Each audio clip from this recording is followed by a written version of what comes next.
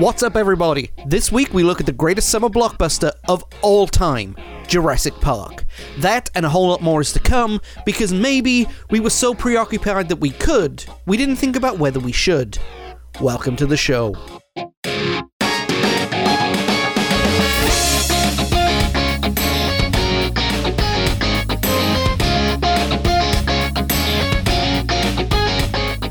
And that is the problem with the world today. Everybody's so preoccupied that they can do something, they don't realize whether or not they should do something. So, anyway, never mind. Hey guys, how's it going? Hope everybody's doing well on this delayed episode of the podcast. There's a reason why it's delayed, but first let me introduce you to a new voice you'll hear on this podcast. She is formerly our sarcastic teen, now she's our snarky senior. She will be going off to university here in a little while. In fact, she's done such a good job, she's taken over the editing duties, and as far as videos go, I am delighted to welcome to the podcast Tara. Tara, how are you? Good. Okay, she's a little nervous. It's her first time, but don't worry, we'll get through it. Now, why did we delay? Tara, can you tell them why we're delayed? Well, we had to build and re-put up the studio that we are currently recording in. Yeah, we got a brand new studio. What it is that, as I mentioned before, we've had some upheaval in my 8 to 5, and one of the opportunities was to work from your own studios. And you know what? I've wanted to build my own place where I can record music, play music, for many, many years now. And so me and Tara last week basically took apart my little recording nook in my bedroom and transferred it into my office, and now I've got a nice studio almost completely built. It was a pain. Yeah, it was painful. It was a royal pain. Would you say it's a pain in your ass? Yeah, I would actually. No, guys, this is the thing. I've got a glass desk that I work off of, right? We had to dismantle the glass desk, and I've got a pair of power conditioners inside a flight case to act as my power boosters, and that was... Would you say that was Satan? No, I think I would quite say that it was worse than Satan. What's worse than Satan? Well, there are many things I could say, but I'm trying to remain partial here. So, but you know, I'm yeah, not though. But okay, that is gonna actually do some really good things for the podcast as a whole. We're gonna have a better, consistent sound because now I've got a permanent setup and I'm not jumping from studio to studio. I also want to thank Greg for helping me with the last few pieces of equipment. Shout out to a buddy of mine, Steve, who helped me get the last few pieces of equipment that I didn't have. And yeah, but like I said, we're gonna have a more consistent sound because these microphones are not going anywhere. They're where their home is, and that's all there is to it. And you know, it's going to be better. The shows are going to be better, so on and so forth. But again, thank you for helping me put this together. Welcome. Yeah, as you can tell, she's excited. Aren't I though? Yeah, I mean, it's first thing in the middle of the afternoon that we're recording. I know. I just woke up. Yeah, it's 1:44 p.m. So yeah. Who's together by now, right? You can still taste the toothpaste? I know, right? Duh. So, what else has been happening while we've been off the air? So, we've had my least favorite time of the year. International football. Yes, I know. The soccer season for all you guys in the United States and the football season has been interrupted by the scourge of international football. And it is with a tinge of relief and a tinge of regret that I withdraw my support for the German national team. Would you like to know why? Yeah. Tell she's really into this. No, it's the way that they treated Arsenal's Mesut Ozil over the summer was bad enough, but now they're coming out and they're crapping on the players, crapping on the fans. I'm done with that. I'm completely done. Germany, you've given me some really good times, but as I've said before, if Wales are there, I am Welsh through and through, and I hope we win. And if Wales are not there, I'm transferring it to France. Yay. Why not England? Because I'm Welsh. I didn't say that, and that's not how I sound. He's highly incorrect. Well, no, that wasn't for you. That was for somebody out there asking, why don't you support England? Well, because I'm not English. Who? People. I know who. Who? A person. Okay. Vagueness is the order of the day, apparently. Duh. Yeah, right. Like, have you not met me? A couple times. In fact, one of the Really? one of the times. Really? Yes, that's true. One of the times I met you was at the CenturyLink Center last year. Yep. That is true. Yes, last year. And the reason I'm bringing this up will come here is last year, me and Tara scored tickets for the WWE. I got us tickets. Yes, Tara got us tickets. I just want to make that clear. Yeah, early Christmas present for me. And what do you think? What do you think of the show last year? Well, I got to see Shinsuke, so I was pretty cool, and I also got to see my natty cat, so I was also pretty cool. And your AJ Styles. Yeah, that too, and I scored a shirt. And your favorite redheaded lady. And oh my god, I don't think you guys understand. No, you guys don't understand. I got to see Becky Lynch. Now, for those of you who don't understand, Tara is... You really don't understand. Tara is strawberry blonde. No. Auburn. I'm Auburn. I'm Auburn, all right, which is, as we know, is code word for ginger. Really? Really, John? Really. But her favorite wrestlers include... Sheamus. Becky Lynch. Heath Slater. You keep on pushing him on me, and I'm just like, nah. Christian. Yes. Ginger. Okay. I like other wrestlers that are not ginger, but majority of them are ginger. Let's just be real here. The ginger and European. Yes. Ginger and European. And if you happen to be ginger and European, then that's like icing on top of the cake. Oh yeah, definitely, especially with Sheamus. Yeah, I mean, and Becky. Me and Tara have gotten along so well since that show. We've started calling each other fella. Yes. Before I lost my phone, he was saved in my phone as fella. Nice. Well, the reason we're bringing it up because I lost my phone. The reason we're bringing it up is that in December they're coming back in town. This time it'll be the Raw people, so we will not see any of her redheaded heroes. Yeah, so but sadly, you have a new hero who is going to be there. Yes. And oh my god, go on. Okay, Ronda Rousey. In case you guys don't know who this amazing, fabulous, awesome person is, she was formerly the UFC Bantamweight Women's Champion. Now she is on WWE, and she picked up Triple H and threw him like a rag doll. Oh yeah, that's easy to do. Triple H is a good wrestler, regardless of what people say. And his wife, and then she did it to what's his face? I forget. Kurt Angle. Yeah. Kirk Angel. I probably might get something because I forgot his name, but I forget people's names. You forget people's names. It happens, okay? So what we decided to do, is that show's going to be on a Sunday night. And as soon as that show's over, when we get home, we're going to come right back into the studio. Oh, are we now? And we're going to talk about what we saw, and we're going to release some of that after-show adrenaline, all right? Okay, and there better be some Ronda shirts. Yes. Because last December that we went, as I said, huge Becky fan. I was looking for a Becky shirt or something, right?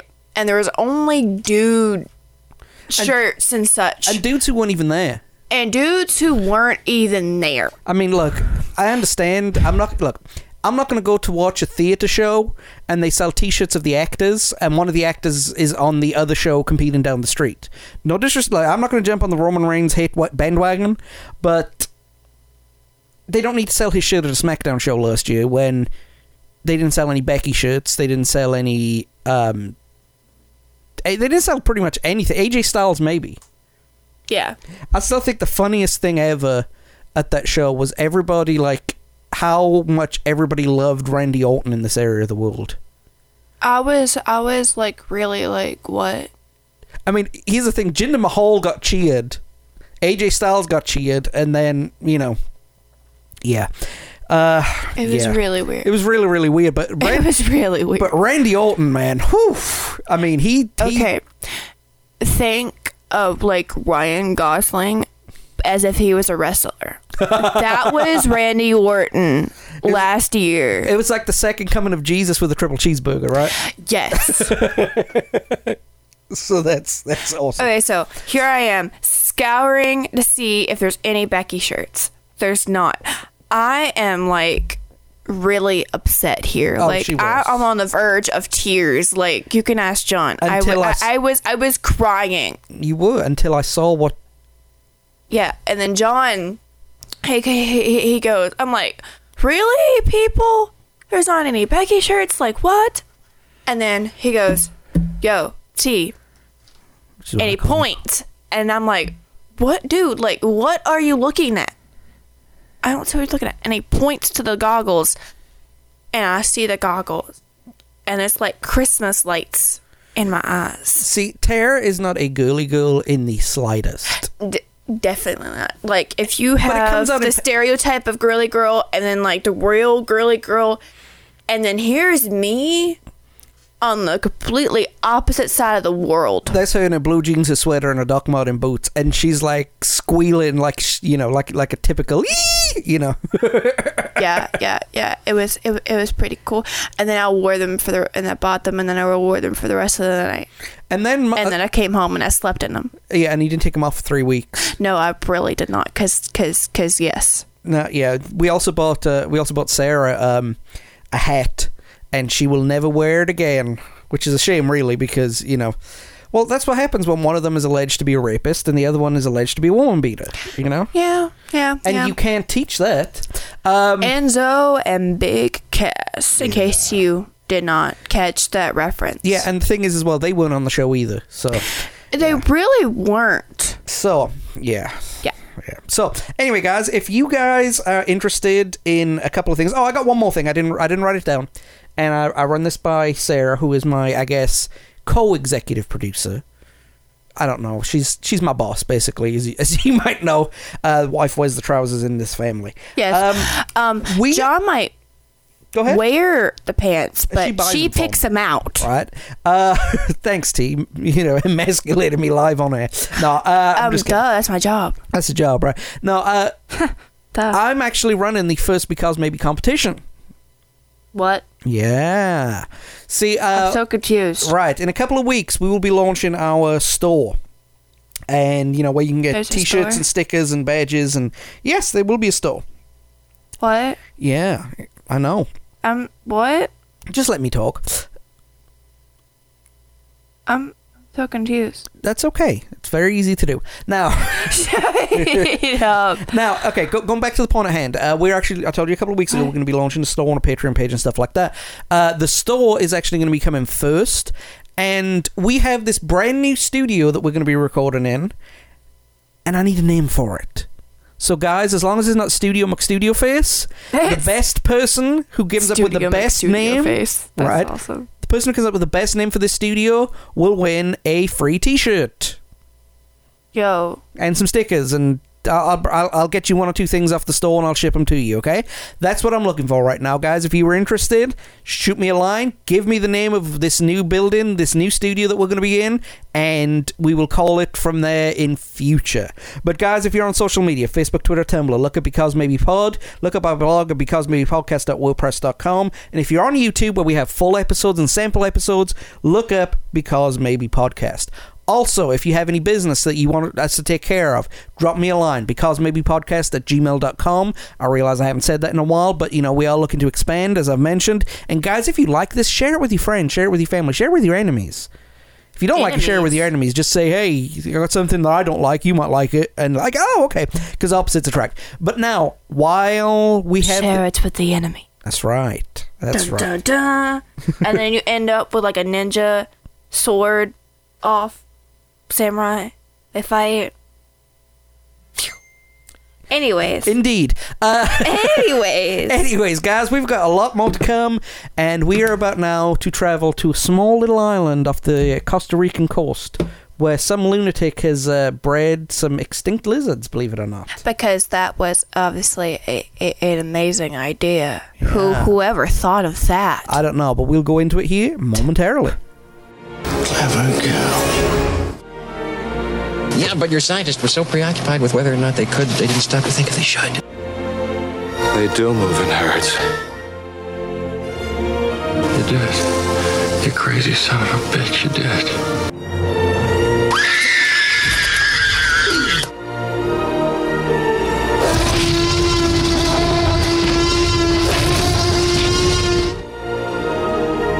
Dr. Grant, my dear Dr. Sattler, welcome to Jurassic Park.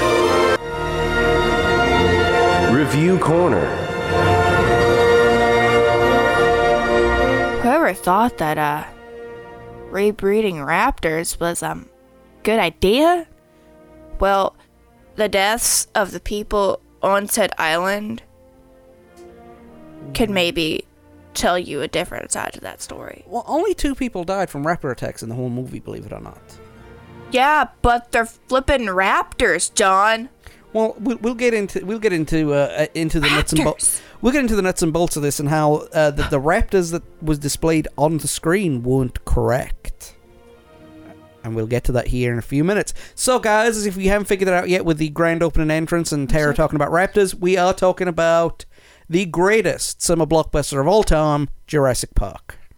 Yes. It is a sci. If you haven't heard of this movie, number one, you've been living under a rock. But if you have, let me just go over a few things. It's a sci-fi, it's a thriller, and an adventure movie all rolled into one. Because sci-fi isn't all just about aliens. It actually deals with science and fiction. And this movie deals with a lot of pseudoscience. It was directed by Steven Spielberg and written by Michael Crichton and David Cope.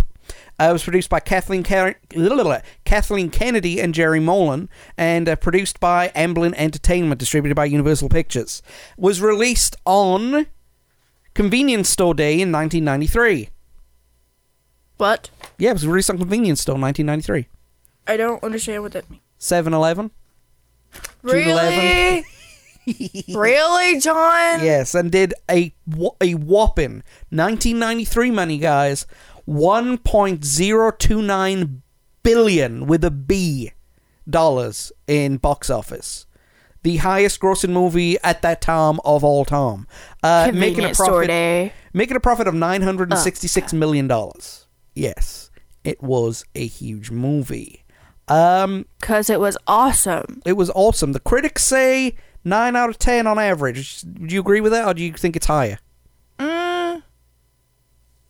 I mean, like, if you're watching the whole entire movie and you know that it was made in 93, you're expecting the graphics to be highly terrible, and it's a sci-fi movie. And you're expecting it's about dinosaurs, so you're expecting the worst. And you see, like, it holds up today. Oh, yeah, definitely, because, I mean...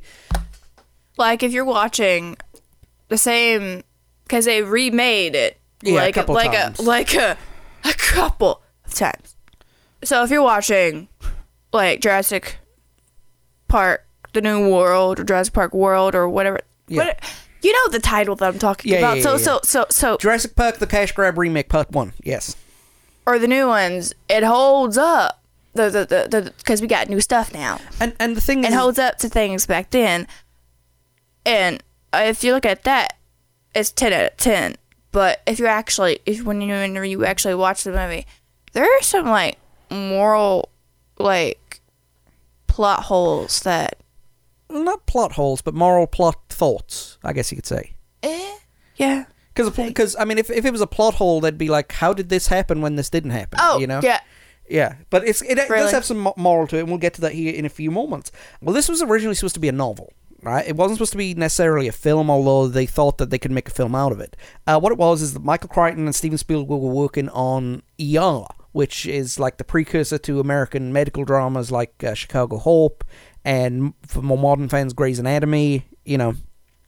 And love me some Grey's Anatomy. Yes, you do, good lord.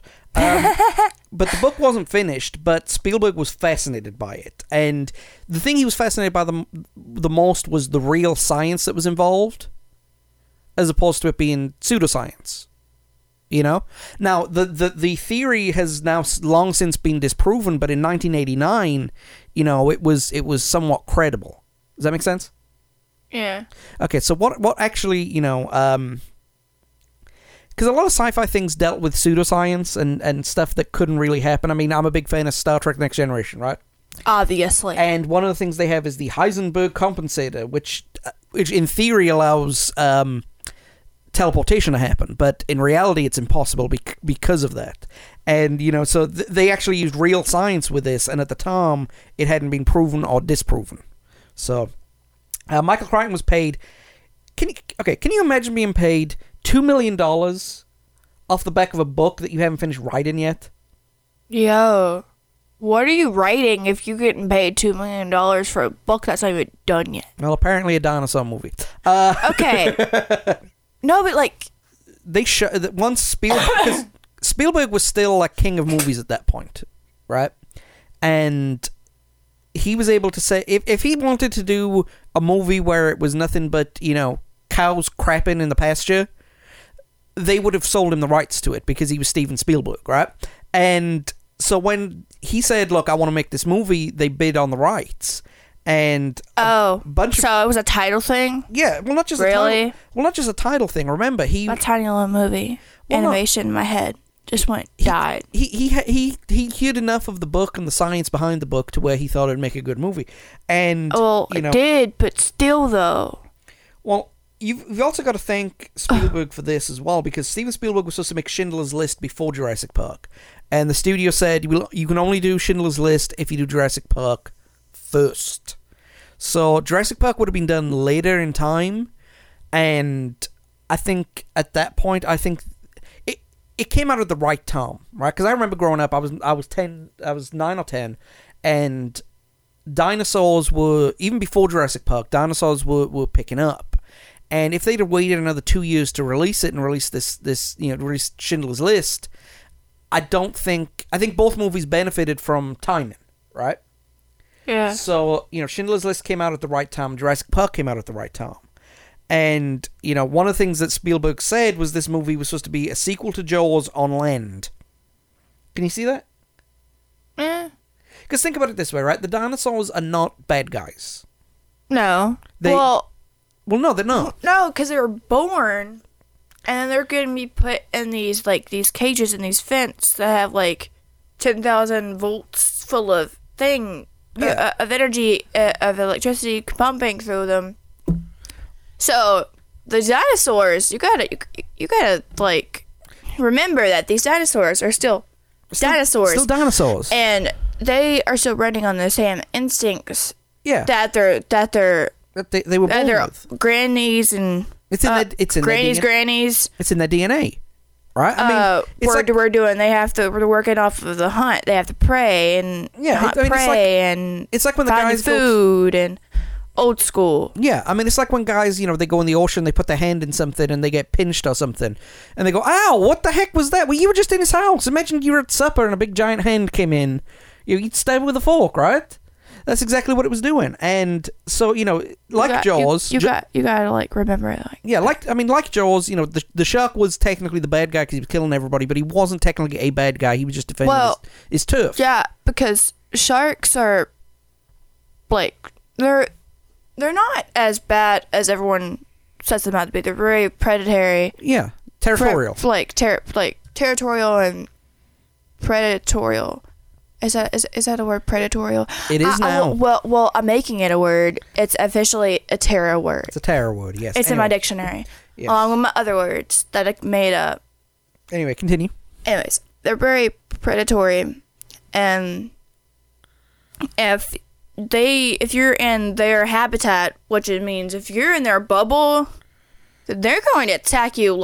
If you're at work, this one dude is all up in your face, you're gonna be like, "Yo, dude, get out my face!" Yeah. Because if you get my face again, I'm hurt you. And like Jaws, he got up in your face again, and then you slapped him, and all of a sudden, and all hell broke loose. And all of a sudden, you got all the bad people involved. Well, the thing is, you know, how do you create dinosaurs in 1993? Right? They originally wanted stop motion or miniatures, which is basically, you know, puppets and, you know, claymation and stuff like that. No. Similar to how they made Kong in 1978, right? But and no, though. They tried using this newfangled CGI, right? Yes. And it was new at the time. I mean, you got to understand, this is pre-Windows 95. Damn, mommy. Exactly. So they were doing this like on Macintosh or 3.1 or something like that. And, Yo. you know, the effects that they had, some of the best CGI effects I've ever seen. They look realistic. They don't look too computerized. They don't look too polished. They look a little rough without looking fake. Does that make sense? Yeah. So you know, it's a great work, and the guy who ran the miniatures and the stop motion was a guy named Phil Tippett, and he joked that, well, I've just become extinct.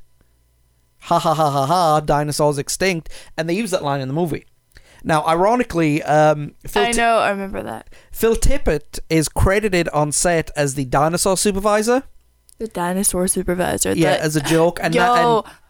And Is that an actual like job title? Because if I could become a dinosaur supervisor, like I would just die right then and just be happy. It was a way to give Phil Tippett some credit, and in fact, you know, some smarter saw it and did. Phil, there were raptors in the kitchen, and we found out that Phil Tippett is you know, is not a fan of memes because he's not a fan of it. He considers it, you know, however people consider it. But it was a good use. The CGI holds up today, and it's really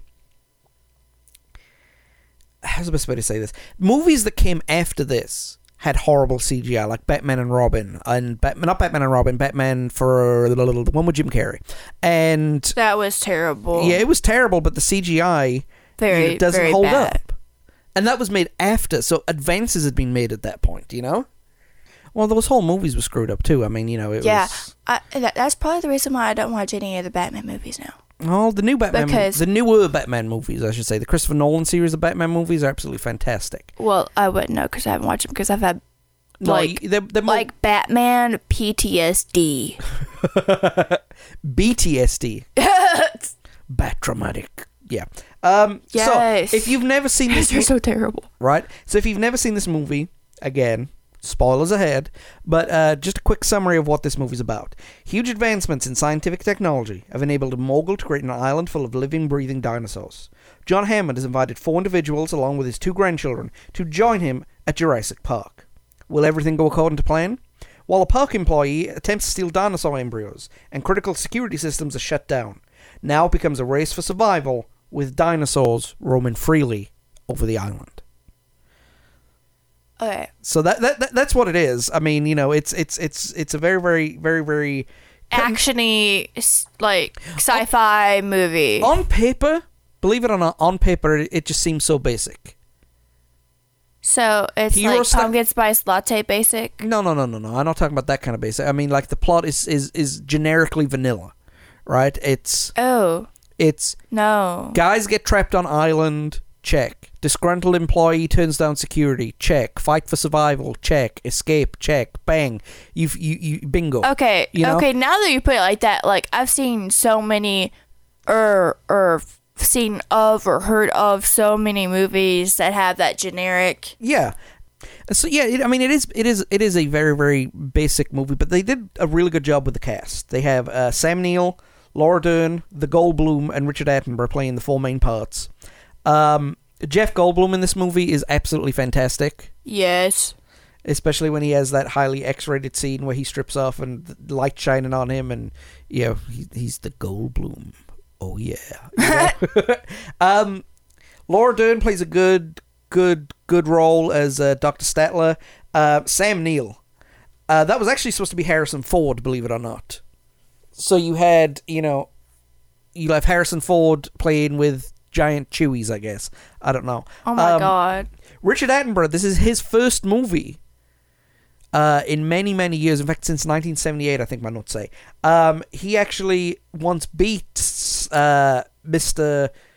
Spielberg to a Oscar. Really? Yes, for his work on the movie Gandhi, which beat out E.T. Gandhi was a great movie, though, too. But that stuff's in the 80s. We also have Bob Peck as Robert Malden. Martin Ferraro as Donald Gennaro, the bloodsucking lawyer. Joseph Mazzello as Tim Murphy. Ariana Richards as Lexi Murphy. My man, Samuel L. Jackson as Ray Arnold. Yes. Wayne Knight as Dennis Nedry, and B.D. Wong as Dr. Henry Wu. Now, that doesn't mainly mean anything, because he was only in like 2 scenes. He was given prominent billing, and he was in literally 3 scenes, and had like 10 words. You know, I think it was a waste of Samuel L. Jackson, too. His character didn't get nearly as many lines as he should have. It's Samuel L. Jackson, you know? Yeah. We had some cameos from producer Jerry Mullen, and the tour voice was Richard Kiley. Now, Richard Kiley was the old narrator, if you know who that is. You know, whenever you went to watch a movie and you saw a trailer, in 1965. Oh my god, he was that dude? He was the voice, yeah. Yes! Up until about 1995 or so. This was his last movie role, basically. No! So the great thing about this, and I've said this before when it comes to certain casting choices, none of these guys at the time, with the exception of maybe Goldblum and Attenborough, were huge stars at the time, right? Yeah. So it was easier to believe that Laura Dern and Sam Neill were doctors Grant and Stadler, you know, because they weren't as high names. You weren't seeing Brad Pitt up there. You were seeing 2 guys who you could look at them and not see Brad Pitt. You'd see, you know what I mean? Yeah. Because that's a problem now with some movies. Wouldn't you agree with that? Yep. That like you're not seeing the character, you're seeing the actor. I mean, like, what movies are you talking about? Okay, like Men in Black, for example. Do you see Agent J or do you see Will Smith? I see Will Smith. Yeah, I mean, it's the same thing with, say, Jim Carrey when he's doing a funny role. Yeah, it's like you see how the actor acts. Yeah, you don't see the character. And so you see how the actor portrays the character. And so you're trying to pay attention. Your brain is trying to pay attention to the character. It's trying to. But all we could see is the actor. Exactly. I mean, that's one of the reasons why I think Clerks is a fantastic movie. It tells a good story. And the actors weren't well known at the time. In fact, they're still not well known, but they weren't well known, so you could picture them being the 2 dudes that they're playing. And, you know, with the exception, like I said, of Goldblum and Attenborough, who were the big stars.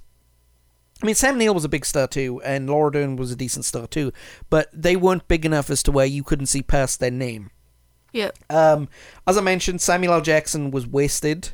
Wayne Knight, definitely wasted. Wayne Knight, who plays Nedry, did a fantastic job as the sniveling, whining, underappreciated guy who gets his just desserts.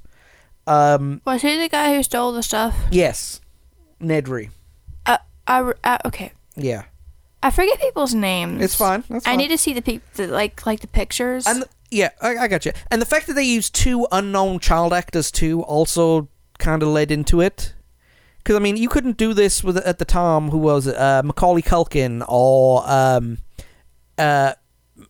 what's her name? Ann All Wilson? I can Mary think Wilson? of is Home Alone.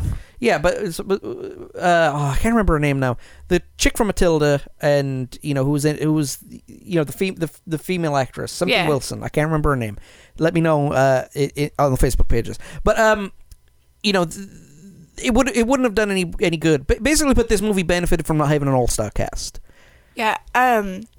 Also, this does have a lot of things that make you think. It's not just like the last third of the movie is a fight for survival, or the last half of the movie is a fight for survival.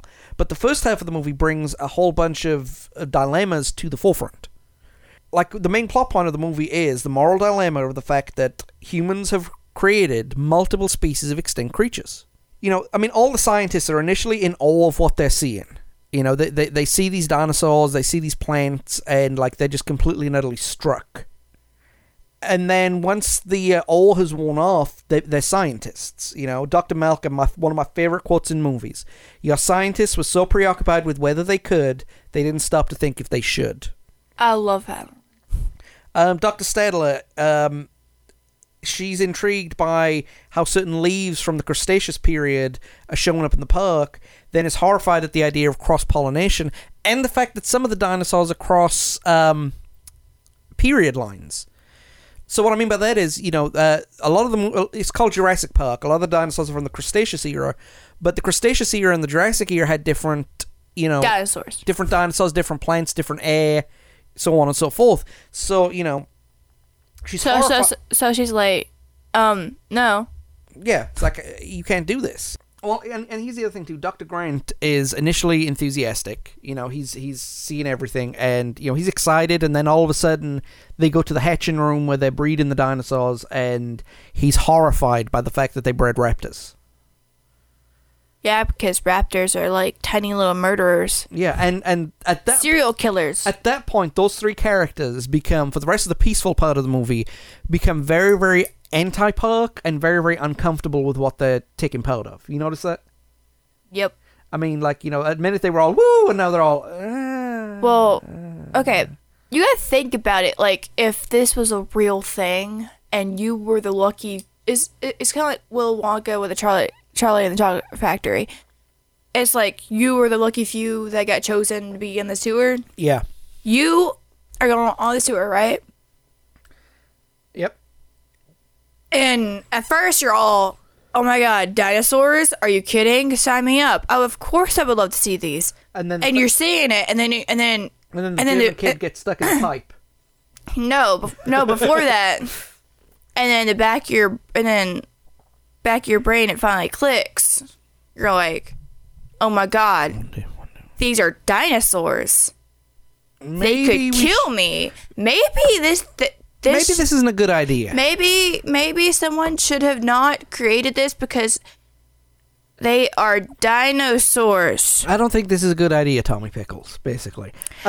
So they're all uncomfortable for the rest of the peaceful part of the movie, whereas the blood-sucking lawyer is opposite. At the beginning, he's very, very anti-park. He's very, very, you know, he's wondering how insurance could be done, and as soon as he sees the dinosaurs, bang, he's like, oh, we're going to have money, we're going to do this, we're going to do that.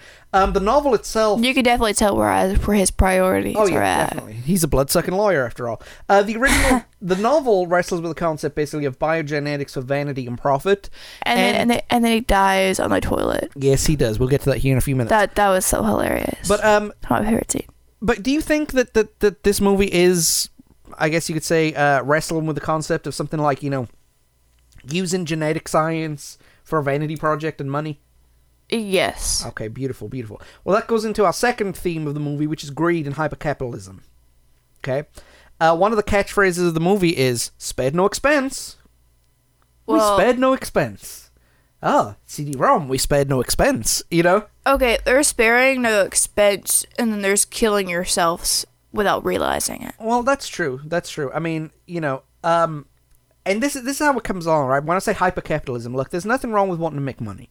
There's something wrong with wanting to make money off of the backs of, you know... the people who just died in front of your face. And you know, of hurting people, right? And then you're like... the way I've always said. Oh my god, you died. I'm so sorry. Yeah. Okay, well, I'm going to sit here and make more dinosaurs because it makes me money. Even though you just died in front of my face, I mean, I care, but I don't. Exactly. And I mean, the lawyer is like, you know, John Hammond wants a park for all. He wants everybody to be able to come. You know, he wants the whole world to participate in this. He wants to build a theme park with the attractions. Whereas the lawyer's like, well, we can do coupon days. You know, as if to say that this is a park only for the elite and us poor schlubs, you know, can't get anything. The Jurassic Park logo is on literally everything in that movie. The cars. It's on the Jeeps. Yeah. It's on the stationery. It's everything picture. It's on the computers. It's on literally. So, you know, that's basically, that's their marketing right there. You know, they've already made all the stuff, and I guess they sold it all. How much money do you think it took for again, think if this was an actual real thing that actually happened, you're the chosen few. Back to our scenario, you're the chosen few on the actual park, and you're sitting here thinking to yourself, how much did it take for them to market and do all of these advertisements on the park itself before anybody sat down or set foot on said park? They must have had like the tightest non-disclosure agreement ever, you know, tightest NDAs. But I mean, you know, as soon as blood-sucking lawyer, as soon as the blood-sucking lawyer kind of, you know, snapped into lawyer mode after he realized that this could be like awesome, you know, it's like, don't touch that, that's expensive, don't touch it, you're gonna break it, kids, you know what I mean? Yeah. He became like a penny pincher straight off the bat. The movie is about survival, right? Yep. And it's a traditional survival movie, just with dinosaurs. You know. they could kill you. Yeah, I mean, it's like Jaws, right? We mentioned this earlier. Oh my god, a Sharknado. Well, Sharknado was idiotic. Let's be honest. But it was a fun movie. Yeah, it's one of those movies that you know that you I love watch. Sharknado. Yeah, I mean, I didn't. I thought it was horrible. But you know, But like that's Jaws, you though. That's true. But like Jaws, Spielberg jokingly said that the movie is the dinosaurs are not the bad guys. We mentioned this earlier. The dinosaurs are not the bad guys. They're just going off their gut instinct. Dinosaurs are being dinosaurs. They're being portrayed as a threat, but that's because the humans are in their habitat. You know, it's like whenever, say, if we were the dinosaurs. Yeah. So we end up dying because the ice age or an asteroid or however you want to say the dinosaurs died, or science want to say the dinosaurs died. The dinosaurs died. They killed us, and then our great grandchildren are born, and they still have our instincts because they were from our DNA.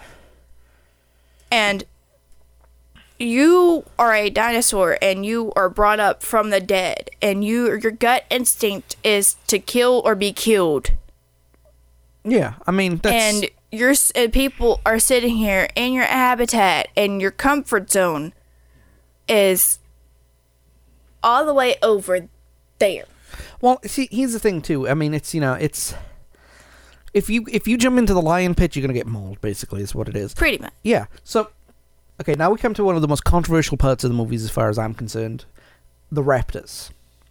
Now, did you know that the velociraptors that were depicted in the movie are not velociraptors? They were dramatized for horror effect, basically, I guess you could say. But they weren't what raptors are. Because your average raptor is about the same size as your average chicken, not the same size as your average horse. Which is what the raptors in the movie were. Yeah. Raptors were not intelligent. Or definitely not as intelligent as they were shown in the movie. They were the equivalent, I guess you could say the equivalent of the rats of the dino era. You know? Man. Now so, like, New York City could be, like, infested with raptors and no one would know? Exactly. I mean, you know, they did show the fact that their aggression was correct. I mean, raptors were hyper-aggressive, but it's kind of like a chihuahua versus a Great Dane. You know, the smaller it is, the more aggressive it is. Now, paleontologists did discover a type of raptor that was around about the same size as what was depicted in Jurassic Park, but calling them velociraptors was incorrect, just like calling it Brachiosaurus, because apparently that doesn't exist either. I might be wrong with that, I don't know. Anyway. But the other thing too as well, right? And this is what I love about the dinosaurs in this film. The dinosaurs interact in the way that they were theorized, and it looks natural. You know, they move in herds. They hunt together. They, you know, I mean, kind of like what you'd see in the plains now. You know, you'd see a lion ambush a bunch of wildebeest or something. You know what I mean? Well, it's just going based off its gut instinct. Yeah, and I mean, you know, in terms of seeing how, you know, how other animals. The kids, Tim and Lexi, show incredible resilience in the face of fear and death. Well, they're some brave little children. It's fight or flight, and whenever your adrenaline kicks in, you do what you have to do to survive and get out of there. Then all your injuries and what you've been through finally catches up to you, and you're like, "Whoa, I just did that." Yeah, I mean, you know, it's yeah, like you said, fight or flight. That's a great analogy. Lexi's computer knowledge is what saves the heroes. Because she hacked the computer and turned back on all the security. Yep, she turned everything back on, but unfortunately for Nedry, for Samuel L. Jackson, for the bloodsucking lawyer who died on the party, in perhaps one of the funniest things ever. It's so funny. And the gamekeeper, they are all dead, and in fact, they are the only deaths that actually happen, believe it or not. So that's another thing too. People think it's this giant bloodbath. Only 4 people die, and you only see 2 of them on camera. Whoa. Yeah. That's wow. Well, think about it, right? They find Ray's arm in the generator room. He's already dead. Yep. Gennaro is, he died. He died on the toilet. Yes. He died in the potty. Yes. Nedry and Malden, the gatekeeper, the camera zooms away at their death. So, like when the raptor jumps on him, you don't see the raptor tearing him limb from limb. The camera cuts away. And same thing with Nedry, when he dies and the dinosaur's in his wagon with him, you see the wagon moving back and forth, but you don't actually see him get dismembered. Yep. So 4 deaths, only 2 on screen. Yep. Actually, only 1 on screen. Excuse me. Cause it was PG. Oh yeah, man. How would you think the same movie Oh, would be made if it wasn't rated PG? I think it would definitely be PG-13. But no, I think it was PG, and I think for the same reason why Jaws was PG. PD? Right? The dinosaurs would be in dinosaurs. We got the cops, people. Yeah, right? The cops. I mean, the dinosaurs would be in dinosaurs. They won't be in, anything else. They won't be in killers to be killers. They would be in protective of their habitat, Yep. So, yeah, I think PG or PG-13 is you could do it now. Now we get into some of the political things in there. This does use a lot of human exploitation. Right? Human labor and child labor. Well, not necessarily child labor. I mean... Okay, maybe not child labor, because the child labor happened before everybody died. Well, if you're making a theme park designed towards families, you've got to have some children interaction. And he was using his own grandchildren. So. I have a thing that I would like to say. Who are the parents of these children, and what are they going through whenever whoever their parents are? Whenever these kids' grandfather comes home with the kids and is all like, well, yeah, yo, your kids kind of nearly got mauled by dinosaurs, and your kids got caught up in a car and it went off a cliff. But other than that, they're fine. They have terrible PTSD for the rest of their life. But other than that, they're good. So, dinner on Thursday? Right. Like, how would that conversation go? Well, I never saw any of the sequels, I'll be completely honest. But that might I have not either. I want to see them. Like, I'm going. And I'd say read the book, but they made the character of John Hammond completely opposite to what he was in the book. In fact, the blood-sucking lawyer in the movie is more to what John Hammond was in the book, if that makes sense. But, to build the park, they use cheap labor. And at the beginning scene, a local worker gets killed by a raptor, which is what starts the events of this movie. That's why the insurance company's in there. That's what they've got to, they've got to make sure that the park is safe. Nedry constantly complains that he's not being paid his worth, to the point of where, it's his fault that everything happens. Because he sold out. Well, yeah, but if you weren't making the money that you felt you were deserving, and a competitor offered you $2 million to sabotage you take the $2 million. Also depends on what job I'm doing and what they're asking me to do. Well, if they're asking you to do the same job for more money, you take the more money, right? Exactly. I mean, yeah. I guess. And I mean, by him messing with the security systems to sell the stolen embryos, it's what gets him and the rest of the people in this predicament, Thanks a lot, Nedry. Everybody died. Well, 4 people died. Okay, you know what? Stadler and Grant weren't thrilled about going until John Hammond offered to pay their research grant for the next 3 years. And then they accepted and carried on. Now, it's a way I got to give John Hammond some credit here, because behind the scenes he managed to get everybody who was involved. He's able to get the 2 top paleontologists, the top chaos theorist, a high-priced executive lawyer, and his grandchildren. Not to mention the fact that he was able to get a ringleader here. Yeah. Not to mention the fact that he was able to get a couple of crack computer programmers and stuff like that. So he was able to. Okay, so if this. Okay, again, scenario time. Okay. If this was back to our real thing, Willy Wonka Charlie Factory, you got your golden ticket to the thing. You're here. You're bam. You're at the park. This dude just like picked you. It's kind of like on Easter or on Christmas or whatever holiday you happen to Right. like No judgment here. do. I don't care whatever holiday you happen to celebrate. If you get like or Valentine's Day or what point is whichever holiday. You get a candy assortment of those chocolates. You know what I'm talking about? Yeah. And this is pretty much his what I see with him thinking of. He's going, I want you, and I want you. Bam. And he had the large amount of money to back it up. And he's in here with his gigantic bank vault with his bags of money that had like the money sign on them. Right, swag bags. Swag bags. I think he also did the same thing with the geneticists that we got, because look, right, within the first 30 minutes of the movie, the two scientists that he brought to the island are questioning the morality of the park, and they are not geneticists. So you know that the geneticists had to have thought something, you know, to keep their moral intact, and it was a big bag of silver, for lack of a better term, you know? Swag bags, y'all. Swag Exactly. bags. And the other main thing of this movie is the constant references to the fact that this is a normal theme park that just so happens to have dinosaurs in there. There is no normal theme park that has dinosaurs. Well, that's the thing. That's the uniqueness of the park, but in every other way, it's just a normal theme park that has dinosaurs.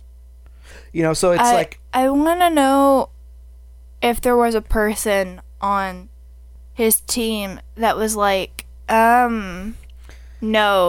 Well, I think it was summarized by a simple quote in the movie where John Hammond says, "All major theme parks have delays. When they opened Disneyland in 1956, nothing worked." And That is true. But Dr. Malcolm quips back with, "Yes, but John, if the Pirates of the Caribbean breaks down, the pirates don't murder the tourists." I know, that was also one of my favorite lines. So, I mean, it's 6 of one, half a dozen of the other. So, yeah, but do you have anything else that you think would be a theme of the movie outside of that?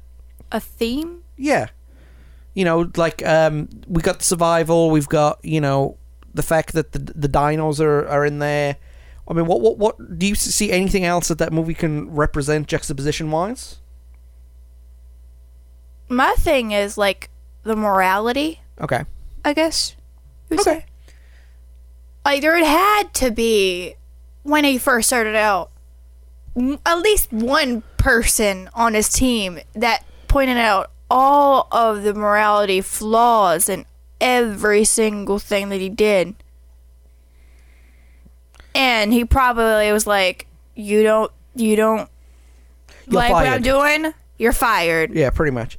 All right, let's wrap up a few more things before we get to some of our own opinions on it. And- Let's lift the hood up of this movie and go behind the scenes a little bit. The T-Rex animatronic Yep. did not work in the rain. Nope. And what was funny is that the first day they forgot to turn him off properly. So it was raining. The dino's not turned off. The dino came to life and started walking and freaked everybody on the set out that this dinosaur had come back to Oh life. my god. Well, we brought Disney up a couple of times, and in the book, John Hammond is supposed to be a dark version of Walt Disney. Let nothing getting in his way of success in this park, damn it. But in the movie, he's very, very a benign man who's just trying to, live out something. And, you kind of feel for him a little bit, but then you realize that it's his fault. All of this is his fault. Yes. Yes, it is. Even though the film is called Jurassic Park, very few dinosaurs from the Jurassic period are in the movie. It's titled wrong. But I think it's because of the fact that Jurassic Park is a lot easier to say than Cretaceous Park. It should be called the Cretaceous Period Park. Yeah, exactly. I mean, it's Because just... that's not a mouthful. No, it's not a mouthful. But Duh. Michael Crichton said basically that he thought Jurassic Park sounded like a cool name, so he kept it. John Hammond, Richard Attenborough, and Ian Malcolm, the Goldblum, Yes. I really want that leather jacket, though. They mirror the thoughts of Spielberg and Crichton when it came to the morality of the movie. Interestingly enough. That's why Hammond always wears white and Malcolm always wears black. Explain. Okay. Spielberg...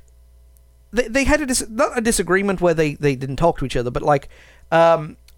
Crichton believed that the morality of the movie... Okay. In the speech where Dr. Malcolm gives, where he talks about you didn't think about whether or not you should... the could-should speech, right? Yeah. That was awesome. That was awesome. That's how Crichton felt. Whereas Hammond, with the whole, we should be able to do this, his attitude on it of we're bringing wonders to the park, we're fixing the world, we're blah blah blah. That's how Spielberg felt. So it wasn't like a disagreement, but they put that into the characters, and that's why they dressed opposite each other, because they were completely opposite in terms of their view. Yeah. So now you want to hear the weirdest part of this movie? Shoot. This movie features 75 minutes where there is not a dinosaur or dinosaur part on screen. The movie is 90 minutes long. Where? Only 15 minutes of dinosaur show up in this movie. Whole movie. Well, there's a dinosaur bones. Nope. At the research thing, whenever he found the other scientists. Okay, but I'm talking about like when you get to the park. Whoa. Only 15 minutes of movie is dedicated to the dinosaurs. What about whenever they were with the eggs and everything? That's part of the 15 minutes. Wait. Hold up. What? Yep, 15 minutes. I'm so confused. Exactly. And if you see a full-size dino on the screen, it's CGI. If you see a partial dinosaur on the screen, it's an animatronic. So, the T-Rex eating the guy on the toilet... That was so funny. CGI. The Brontosaurus eating the leaves on the tree that was just the head, animatronic. I just can't get over whenever you're on the set and then there's just like a gigantic T-Rex coming for you. While you're sitting here just eating your... Well, you want to go to the toilet on that occasion too, right? After you wipe the crap out your pants, you get on with acting. This movie was, like a lot of Spielberg stuff, was scored by the wonderful, wonderful John Williams. Yep. You know who John Williams is? Yep. The guy who did what other movies? I don't know. You don't know who he is, right? Nope. Okay. John Williams is the guy who Fake it till you make it, people. Is the guy who did Star Wars, Harry Potter, Back to the Future. Okay, well then now I know who he is. You just had to say what he did, John. He was the guy who You just had to say what music. he did. But for me, this movie's 10 out of 10. Tara, what do you think? You said 9 out of 10 earlier? Okay. So, overall awesomeness, 10 out of 10. And morality, maybe an 8. Alright, cool. So, what did this movie lead to? It pioneered the use of CGI. Now, every movie's got CGI in it, regardless of whether or not if it's needed or not. Yeah, because Jurassic Park people. Yep. Keep up. There are a lot of paleontologists around my age because of this movie. It ignited their interest in Jurassic Park. So anybody from the age of about 30 to 45, there's a lot of paleontologists that age. Even though it wasn't about Jurassic Park. It was about the Cretaceous Park. Well, yes. Semantics. Dun, dun, dun. Unfortunately, it's got too many sequels and reboots.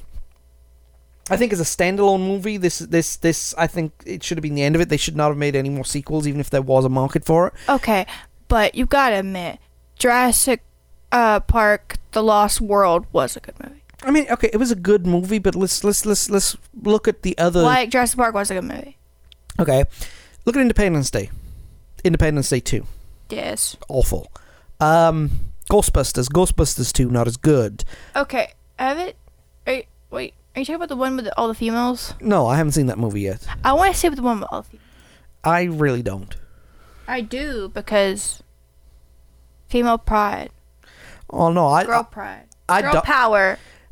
I'll be honest, a trailer is supposed to make you want to go into the movie, and I mentioned this before. My opinion of that movie has got nothing to do with the all-female cast. It better not be. No, it's. I could care less who the actors are.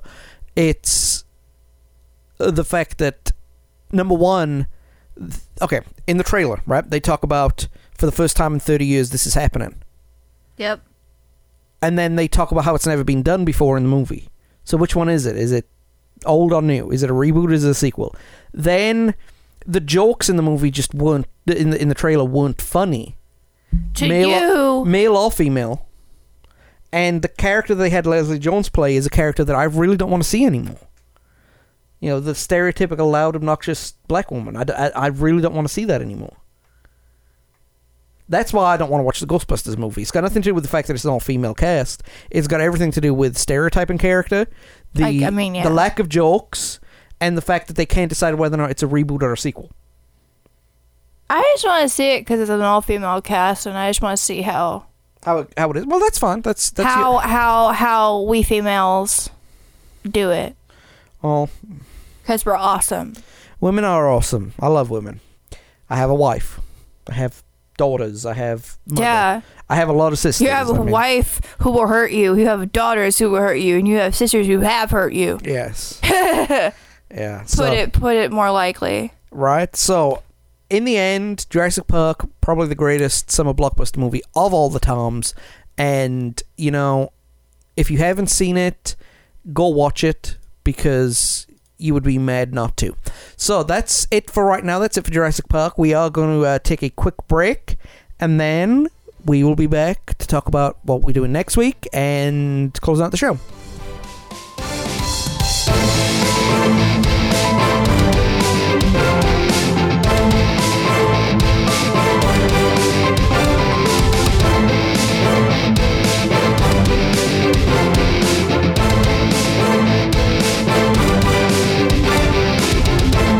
Alright guys, we're almost done for this week. Thank you for taking the time to listen to us. If you are on social media, look up Facebook, Twitter, and Tumblr. Look up Because Maybe Pod on both of those.